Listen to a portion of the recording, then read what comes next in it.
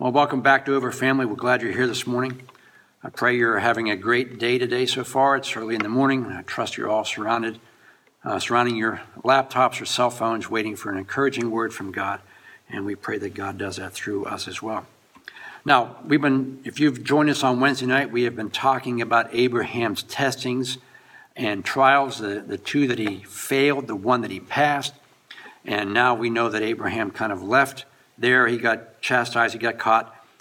So we know all that. We're not going to go into that today. We're going to continue on our journey of faith with Abraham. If you'd like to see those lessons, they're on our website, under doverassembly.com. Look on the media tab and you'll see some of the services there. But we're going to catch up to him at chapter 14, where he's already out of Egypt. He's settled. Him and Lot have gone their separate ways. And now we're at chapter 14. And every time I read this particular chapter, I always wonder why it's there. It seems like a kind of a random thing that God's talking about here. But as we said before, nothing in God's word is by accident. Nothing is just indiscriminate. It's there for a purpose. And we're going to look at what that purpose is this morning. Genesis 14:1 says this: About this time war broke out in the region. King Amphahel of Babylonia, King Arioch of Eliezer, King Chedorlaomer of Elam, King Tidal of Golan, fought against King Bera of Sodom, King Birsha of Gomorrah, King Shinev of Admah, King Shemeber of Zeboim, and King Bela, now of Zoar. You know how you know this is God's word? You know this wasn't written by man. If this were written by man, these names would be a lot easier to read. So if I mispronounce them through the remainder of this service, forgive me, because they're not my natural tongue. So we're going to look at this particular instance right now, this event that happened to Abraham. There's a few things in this that really speak to me, that really stick out, that I hope encourages you. The first one was war surrounded Abraham. He was in the place where God told him to be. He was in Canaan. He was doing exactly what God wanted. He had been delivered out of Egypt. He kind of got back on the right path with God. You saw he had a tent. He knew he was just a sojourner there. He was only there temporary. His citizenship was in heaven. He built an altar because he had a relationship with God, and he continued to worship. You'll see many times where it says that Abraham worshiped God, or he came to the altar and worshiped God. So Abraham continued to have a great relationship with God. He was right where God wanted him, and yet all around him, war was breaking out. Even though he was doing right, he was surrounded by a lot of evil and wickedness. And we saw earlier that Sodom and Gomorrah were already classified as cities that a lot of sickness and sin and wickedness reigned. So he's a bystander in this area that war is breaking out in. And if you've been involved in a place where there's a war, even if you're an innocent bystander, if you're just around the area, it's going to affect you at some point. Now, this is obviously an example of a spiritual battle as well. We as Christians, we're called to live in this world, be a part of this world, but not succumb to the temptations of the world. The Bible says we're to occupy. That means we try to affect change. We try to live our lives so that people see Jesus in us. But we're not to succumb to the way the world operates. But given that fact, there is spiritual warfare going on all around us. And a lot of times that spiritual warfare manifests itself in actual evil that we see taking place. You see wars happening everywhere. Country against country, brother against brother. There's wars everywhere. Divorce is out there. Marriages are in trouble. Abuse is out there. Children are getting abused. Gangs and drugs and abortion and all these things that are out there. These are the wars that are going on, manifested by the spiritual warfare that's happening in our life right now. And these are outward examples of spiritual things that even though we're not a part of it, it does affect us at some point. Just like it will affect Abraham at some point. It will call him to action. And we're going to see that a little bit later on. And a lot of times, if you're in that situation, you may be surrounded by things that are negative, and it may affect you as well. Through no fault of your own, you may be an innocent bystander and get affected by the negative things of war that goes on around you. But even though all these things are going on around us, we are not helpless in this situation. We're innocent, but we're not helpless. God can protect us. Ephesians 6:10 says, "Put on all of God's armor, so you'll be able to stand firm against all strategies and tricks of the devil. For we are not fighting against people made of flesh and blood, but against the evil rulers and authorities of this unseen world, against those mighty powers of darkness who rule this world, and against wicked spirits in their heavenly realms. 2 Corinthians 10:3, we are human, but we don't wage war with human plans and methods. We use God's mighty weapons, not mere worldly weapons, to knock down the devil's stronghold. So just as war was all around Abraham, and he eventually got caught up in it, he was called to action during that time, it affected him. We are also in this world, and there's a spiritual battle going on around us, and eventually we will be called, and we will get caught up in it as well. But we don't get caught up as people who don't have the ability to overcome it. So the second point that we see in this, and this is kind of unique. I never thought about this before, but the enemy is not in unity. Now, how many of you thought that the devil and his angels and all those guys, they're all on the same page, they're all doing it, exactly, they're all got marching orders? That's not true. The enemy is sometimes divided against itself. So, Genesis 14:3. Now I'm going to read these names again to you, so excuse my lack of understanding. It says, the kings of Sodom, Gomorrah, Admah, Zeboim, and Bela formed an alliance and mobilized their armies in the Siddim Valley, that is the valley of the Dead Sea. For 12 years they had all been subject to King Chedorlaomer. Now in the 13th year they rebelled. 1 year later, Chedorlaomer and his allies arrived. They conquered the Rephites and Ashtoreth Karnaim, and the Zuites and Ham and Emites in the plain of Kiriathaim, and the Horites in Mount Seir as far as El Paran at the edge of the wilderness. Then they swung around to En-Mishpat, now called Kadesh, and destroyed the Amalekites and also the Amorites living in the Hazazon Tamar. Now, all that to say this. None of these countries were righteous. None of them were good in God's eyes. They were all wicked, and yet they were fighting each other. You would think that as evil countries, they would be going after the things of God. They were going after themselves. So evil is not in unity. They are not in harmony all the time with each other. The enemy is divided. The Bible says, Jesus says, a house against itself will fall. The enemy is not in unity against you. The enemy fights himself sometimes. Because of their disunity, they battled amongst themselves. A lot of times, wickedness fights itself without having anything to do with God. It's just wicked fighting wicked. Now, what's the one thing, in contrast to that, does God want of his people? Unity, right? 1 Peter 3:8 says, finally, all of you should be of one mind, full of sympathy toward each other, loving one another with tender hearts and humble minds. 1 Corinthians 1:10, let there be real harmony so there won't be divisions in the church. I plead with you to be of one mind, united in thought and purpose. Psalm 133:1, how wonderful it is, how pleasant when brothers live together in harmony. Now there's a difference between unity and unification. Unity means you're all on the same page, serving the same God. Unification is when they're all trying to be the same person. You all try to be the same person. God calls each one of us to be individuals, but as individuals, we're all on the same page serving God.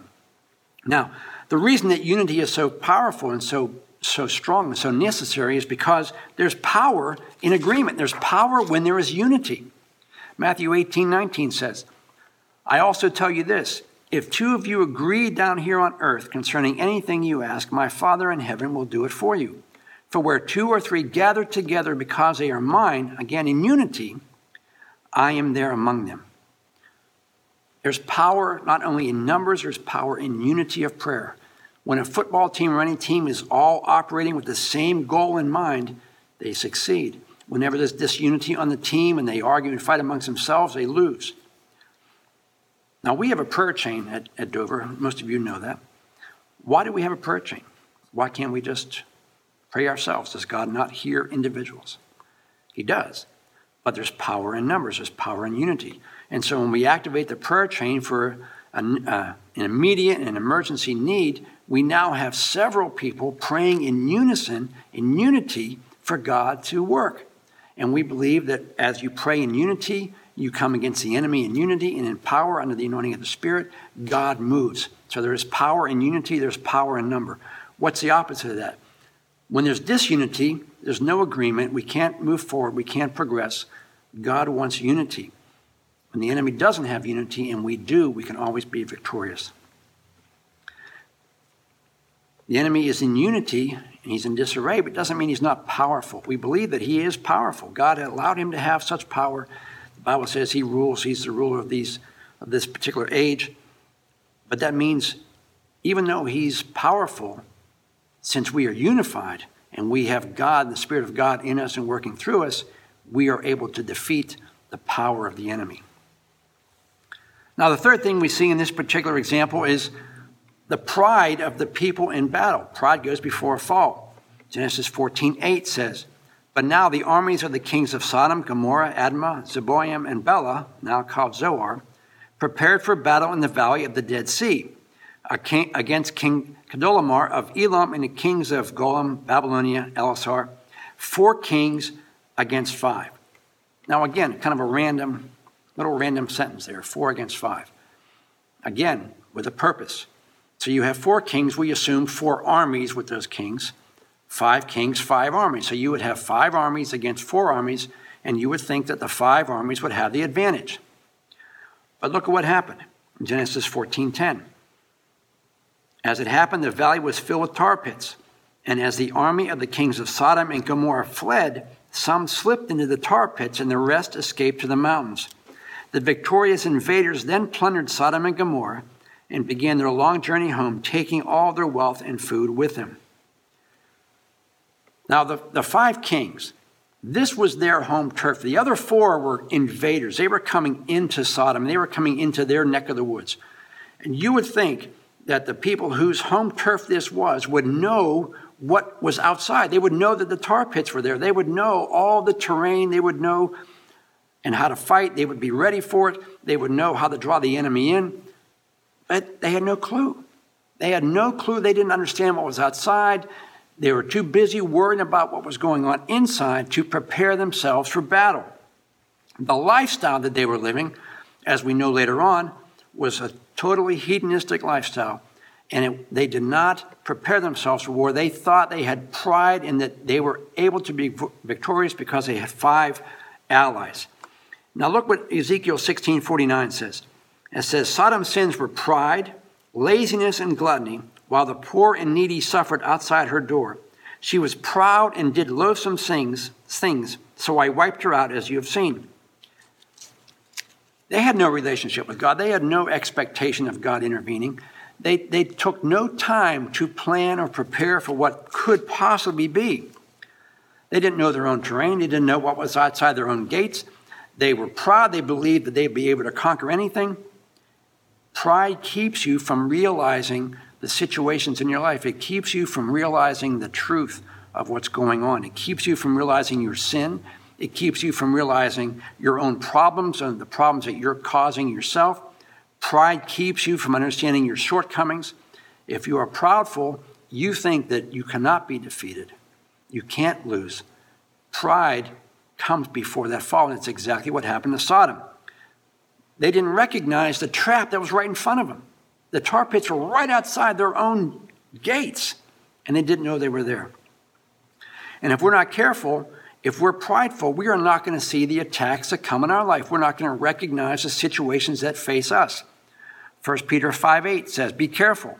Watch out for the attacks of the devil, your great enemy. He prowls around like a roaring lion, looking for some victim to devour. Take a firm stand against him and be strong in your faith." We can't be strong in our faith. We can't really engage the enemy if we're living like everybody else. If we're living like the world and we have no relationship with God and we think we're good, we think we're okay with God and things are humming along pretty good, pride comes up and now you're ill-equipped to fight off the attack of the enemy.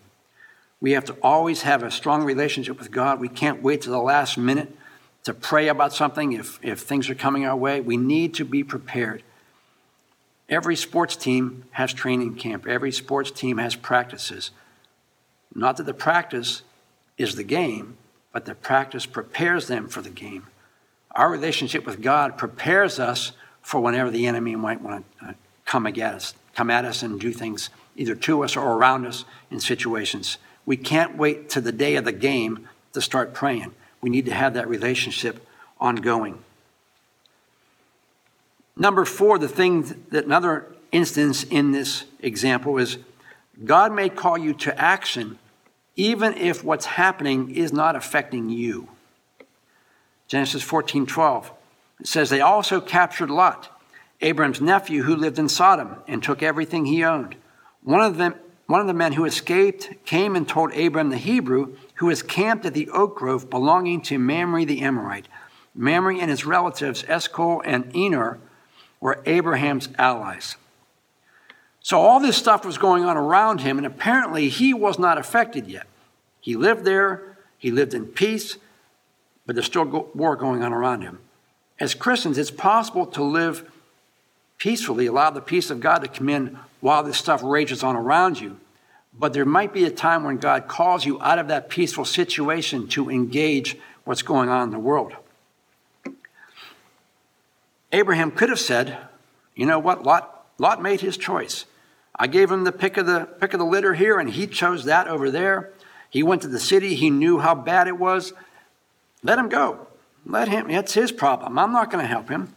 Maybe I can, I'll just stay inside. I'm not going to get involved in this. That's somebody else's issue.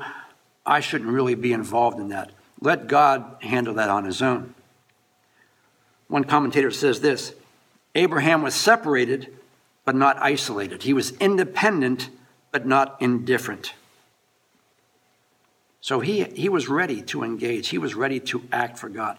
And the reason we know that is because he began to form alliances. He had allies. The Bible says, these guys, Mamre and his relatives, were Abraham's allies. And what was happening here was Abraham realized the situation he was in. He realized all these towns and cities around him were wicked, and at some time in the future that might affect him. And so what he did was he began to make allies. He had people at his beck and call who he could ally with to go against this. Abraham did not put his head in the sand. He did not forget everything that was going around him. He realized the situation, and he planned for what possibly could happen. He didn't let it just happen to him. He was ready for it.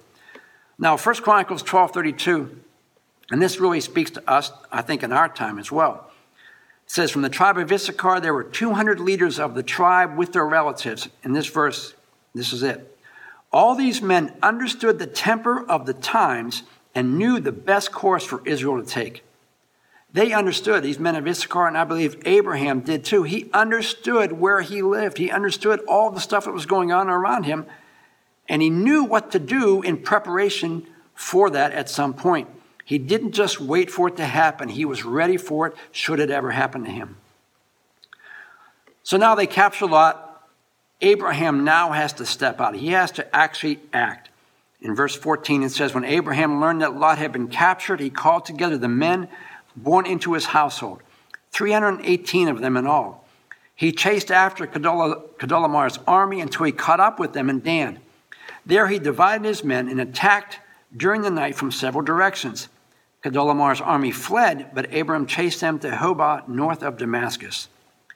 So not only did he engage, he chased them. He physically went after them. Now, I read one commentary where it says he just didn't run after them and catch them as they were running. He made it to Dan before they got there. And he set up a trap for them, so when they got there, he was already prepared for them. And the same commentary says that Dan means judgment. And so this was kind of God's act of judgment on them using Abraham and his 318 men. And I wrote down on my notes here, and this is what I read from someone else. Faith is no excuse for inaction. In other words, you don't sit back and say, well, let God handle it, God handle it. And there are times when we do that. But more often than not, God calls us to engage in situations. You're looking for a job. You can sit at home all day and say, well, God will handle that, God will handle that. Probably not. God's going to make you walk and knock on doors or now go online and look for a job, physically look for a job. God's not going to do it for you. God's not going to protect you in your car if you don't buy car insurance. All these things that we prepare for, we have to do on our own. We are called to act in accordance with our faith. Now notice it didn't automatically say either that God specifically told him to go fight, right? There are times when you pray about situations, there are times when you take it to God and you really earnestly seek out. But there are also times when you see something in front of you, you need to act. There's a couple of examples. In Exodus, when the Israelites complained and God told them to start marching, Exodus 14:15 says, the Lord said to Moses, why are you crying out to me? In other words, Moses was praying to God, and God says, why are you crying? Tell the Israelites to start moving. There's a time for prayer, and then there's a time for action. A lot of times when we see things in front of us, it's easier for us to say, well, you know what, I'll just pray about that. When God says, no, you know what to do. Do it. In fact, James 2:14 says, what good is it, my brothers, if a man claims to have faith but has no deeds? Can such faith save him? Suppose a brother or sister is without clothes and daily food. If one of you says to him, go, I wish you well, kept warm and well fed, but does nothing about his physical needs. In other words, they don't act on what they see. What good is it? In the same way, faith by itself is not, if not accompanied by actions, is dead. There are times when we need to pray, and then there's times we need to step up and just act when we see it. And if we don't see it and we don't act on it, James later says this, James 4:17, remember, it is sin to know what you ought to do and then not do it. There are times when God calls us to action, calls us out of where we are to actually do something. Proverbs 24:11, rescue those who are unjustly sentenced to death. Don't stand back and let them die. Don't try to avoid responsibility by saying you didn't know about it. For God knows all hearts and he sees you. He keeps watch over your soul and he knows that you knew. So Abraham knew what to do. He had a relationship with God. This was not impulsive. He had a relationship. He knew what God would ask him to do. He knew he had to do the right thing, and he did it. And it also said that Abraham learned. In other words, it came to his attention. If Abraham had not acted, nothing would be done. When things come to our attention and we don't act upon the information that we have, God's purposes won't be accomplished. He could have sat back and just waited it out. But once he understood, once it came to his attention, he knew he was responsible for the information he had. And when things come to our attention that need Christian intervention and we do nothing about it, we just read the verse. If you know what to do and you don't do it, you're doing it wrong. God will allow things to come to your attention and my attention for the express purposes of causing us to act. Now it says Abraham had 318 men. Again, another random verse. Why do we know that? Well, 318 guys against 4 armies. Seems like not a great odds. Reminds me of Gideon. He had 300 folks. God kept weaning the troops down until he had only 300. The point was, Abraham had 318. He went against all the odds. He went against probably conventional wisdom, and he went and did what God told him to do, even though in the natural it looked like he would fail. But he knew God. He's experienced God from the time he left Haran till now. He has seen God provide every time. And every time he messed up, God brought him back, and God provided for him, and he worshiped God. He had an ongoing relationship with God. So he knew and he trusted this God to deliver him when he did the right thing. Frederick Douglass says this, and we've probably heard this quote over and over by different people: one with God makes a majority. And then one example I can think of was when Elisha and his servant were surrounded by the enemy. In 2 Kings 6:16 says, don't be afraid, Elisha told him. There are more on our side than on theirs. Then Elisha prayed, O Lord, open his eyes and let him see. The Lord opened the servant's eyes, and when he looked up, he saw that the hillside around Elisha was filled with horses and chariots of fire.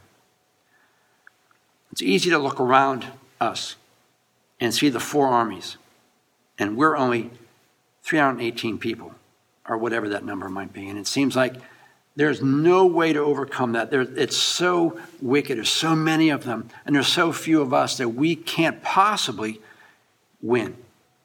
Or the situation seems so dire, and everything in the natural looks like it's going to fail or it's going to harm me.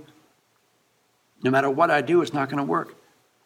But if you have a relationship with God, then you know that God has done this for you in the past, and you can trust him for the future. Your inability, your lack of numbers, your lack of quality, your lack of fighting potential doesn't stop what God can do through you if you act. If we Christians are united in faith, we're united in prayer, united in a relationship with God, we can overcome what the human mind sees as incredible, unsurmountable odds. And the last thing that this account tells us, or at least encourages me, sometimes the victories that we see, we don't actually see. The victories that we win, we don't see the results of that. Galatians 14:16 says, Abraham and his allies recovered everything. The goods that had been taken, Abraham's nephew Lot with his possessions, and all the women and other captives. Praise the Lord. Abraham won the battle. He overcame the odds. He beat the other team. He beat the other four armies. Lot's free. That's great. But we don't know what happened to the women. We have no idea what happened to the servants. We don't know if they became part of Abraham's tribe. Did they worship God? Did they go back where they came from? Did they die in the wilderness? We have no idea what happened to them. How often do we pray for someone and we intercede for them and we never know what that means, what that does in their life? Does it change them? Do they get saved? Do they know Christ? We may never know. But the one thing we do know is that Lot went right back to Sodom. Abraham delivered him from those four armies. He was in chains, probably going to be killed when he got back, if not being treated poorly. Abraham rescues him, knows that God rescued him, and what does he do? He goes right back to Sodom, right? You know, I thought about that. How many times do we help people and encourage people and pray for people and tell them what to do, and they go right back to doing what they did before, when they know what they did before kept harming them, but they keep going back. That's what Lot did. He kept going back. And if I'm Abraham, I'm thinking, that's it. I'm done rescuing this guy. I can't do anything about him. He keeps going back. But we're going to find out later that Abraham did it again. Sometimes you do the right thing that God calls you to do. You do everything right. You do what God calls you to do to help people, to encourage people, to bless people, to draw them to Christ. And you know what? They don't come. They go right back to where they were. Or maybe you have no idea what happens to them after that. And sometimes our attempts to really help people actually wind up blowing up in our faces. Why? Because people are going to make up their own minds. They're going to do what they want to do. But none of those excuses or reasons for us to not do what God tells us to do. We may think to ourselves, it's just a waste of time. I'm not wasting my breath on that. I'm not wasting one more minute on that person. I'm not doing anything because everything I've done for them in the past has not worked. But you never know. Maybe this is the time. Maybe this is the time. Noah took 100 years to build the ark. Nobody except his family entered the ark. Out of all the people that saw the ark, nobody got in except his family. In 100 years. Now, we've said this sentence before. You've probably heard it before. We're called to be faithful, not necessarily successful. And a lot of times we say that because we define success as things that we can visibly see, tangible items, when a lot of times success is, like Abraham, he was successful in his mission. He rescued Lot, he rescued all his possessions, the women and servants. He was successful. But you don't know what happened to them, or you know what happened to Lot. Abraham might have called that a failure because Lot went back and we don't know about the others. But the success was simply doing what God called him to do. He left the results of his faithfulness up to God. As long as I'm faithful, God is going to take care of the results of that. God's going to take care of the consequences of my obedience. If we define success as things that we can only see, that are tangible, that happen right now, that's not really faith. And if we only expect that, it's going to keep us from doing a lot of things. Abraham left the results up to God. He was obedient to do what he knew he should do. He acted, and he knew what he should do. He was successful in that he did God's will. And as we're going to find out later next week, he left the outcome of his obedience up to God. We recognize the world that we live in today. We recognize the sinfulness that's out there, the wickedness that's out there. We pray for God's protection. We pray for God to heal the nation. We pray for God to work, for God to move, revival. We pray for people we know. We pray for people to come to faith in Christ. We pray for all these things. And sometimes we may be called to act in accordance with some of the things we pray for. Our job is to do all those things. Our job is to pray, to believe God, to trust God, to maybe step out and do things that God calls you to do. And our job is to leave the results of that up to God. Our job is to be faithful. Our job is to do it. God's job is to do what he wants to do through us. We may not see it. We may not experience it. We may never know. We may know when we get to heaven, but we're not going to know here. Our job is to be faithful in doing what God calls us to do here, not necessarily successful in that we see the results of our obedience. Now I'm going to close it with this. And I've said this before. You may be a long-time member of Dover Assembly. Maybe you've been a Christian for a while and you're not a part of Dover Assembly. If that's true, we'd love to have you come back whenever we're able to get together again. But maybe you're watching this and you don't know Christ. And I tell you, through this recent experience that's out there, if you're on social media at all, you may see a lot of things going on under the name of Christianity. Now, some of you know me, and some of you know the way I think. But the most important thing that we as believers have to do, we have to realize what our number one mission is. Our number one mission is to lead people to Jesus. And 9 times out of 10, we do that by our actions, by what we do more than what we say. James Dobson says more is caught than taught. In other words, people look at us, people watch us. If you're watching me, I'm hoping you see Jesus in me. If you're not, if you don't see that, forgive me. I want to express Jesus to you. And this is the time when all this is going on in the world, when people are so uncertain. You need something to hold on to. You need something to be certain of. And the one thing you can be certain of is your relationship with God. The Bible says that today is the day of salvation. Not tomorrow, not next week, but today. And when you give your life to Christ, it happens in a moment. You can be right with God in a moment, have that relationship with God in a moment. And if you're like me, when you walked away praying that prayer, the light bulb went off in your head and you understood. Because up to that point, I didn't understand. But God, man, he turned the light on in me. And I understood. Now, we don't do everything perfect as Christians, but our goal is to lead people to Jesus so that imperfect people know that there's a perfect God out there to whom they can have a relationship and whom can bless them and keep them and give them assurance in difficult times like today.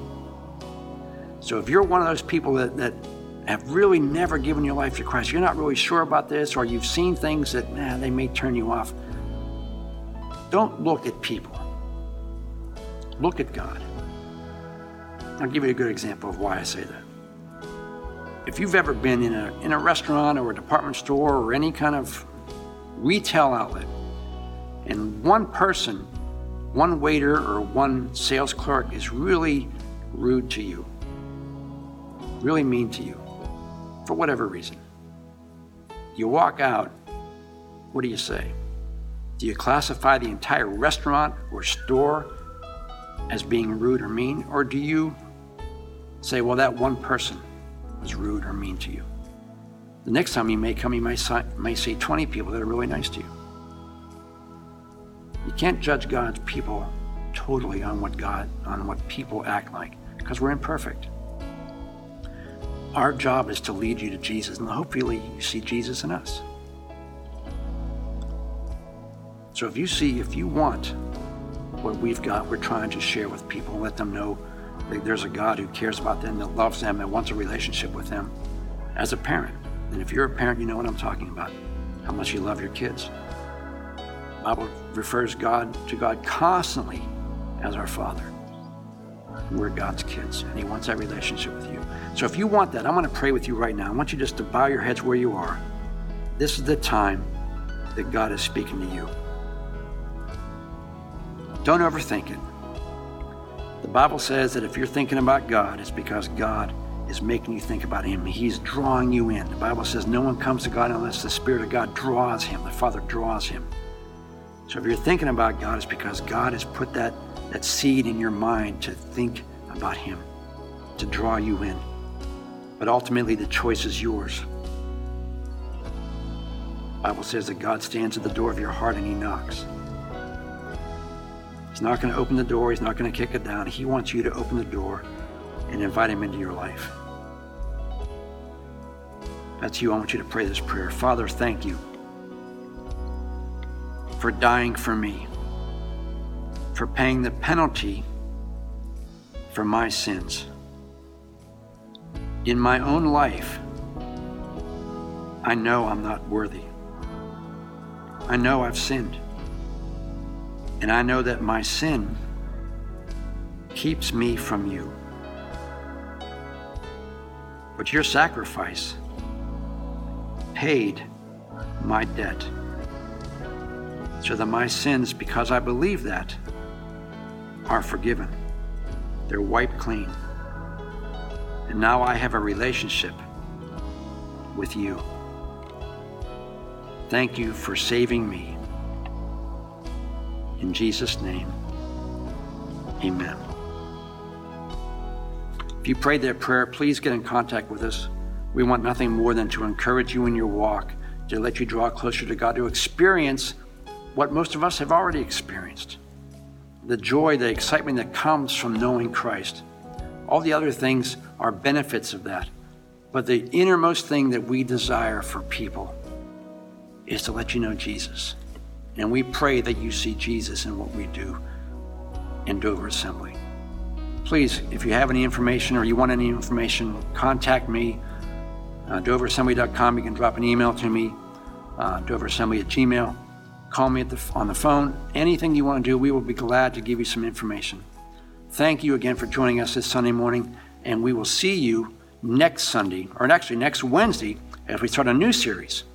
And then Sunday again after that, as we continue with Abraham. God bless you. Have a tremendous week. We'll see you then.